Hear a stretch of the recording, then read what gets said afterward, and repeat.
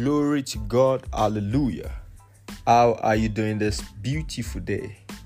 Today we take up the topic emotions. Ephesians 5:15-21, 1 Thessalonians 5:18, 1 Corinthians 9:25-26, Philippians 4:4-8. Everything in those verses are telling us that there is a nature of God.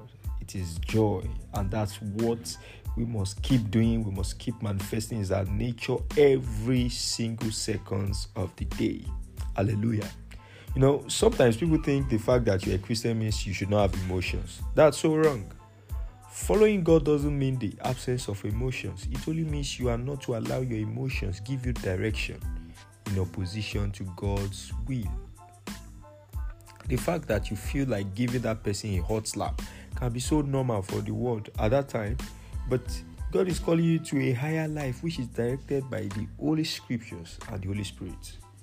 So when your feelings are pointing towards the wrong direction, you obtain grace not to go wrong with it. Hallelujah. So Christians are not designed to have mood swings determined by hormones or the state of their bank accounts and other challenges of life. There's only one mood designed for us, and that is the mood of joy.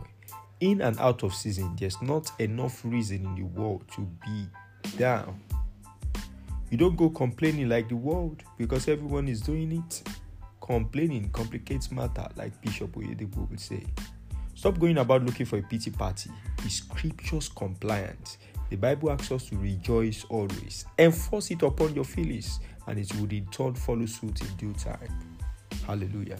Flood your thoughts and life with the kingdom stimulants, and you would find yourself enjoying the best of God at the end, like prayer, listening to the right Christian music that will spur you on, praying the Holy Ghost, study the scriptures, study the Psalms, like Ephesians 5:15-19 says. So the thoughts of God towards you are thoughts of peace. So refuse to accept any other state than God's desire for you. I pray you receive grace in the name of Jesus. Don't go wrong because everyone is going wrong. No, don't go wrong because that's what is in vogue. Follow the dictates of the Spirit. You understand that your emotions are not an excuse against what God motions. So let me say, your emotions are not an excuse against what emotions. Hallelujah. His emotions are higher than our own emotions.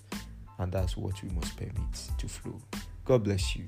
Have a beautiful day. It's nothing at the for Living Streams.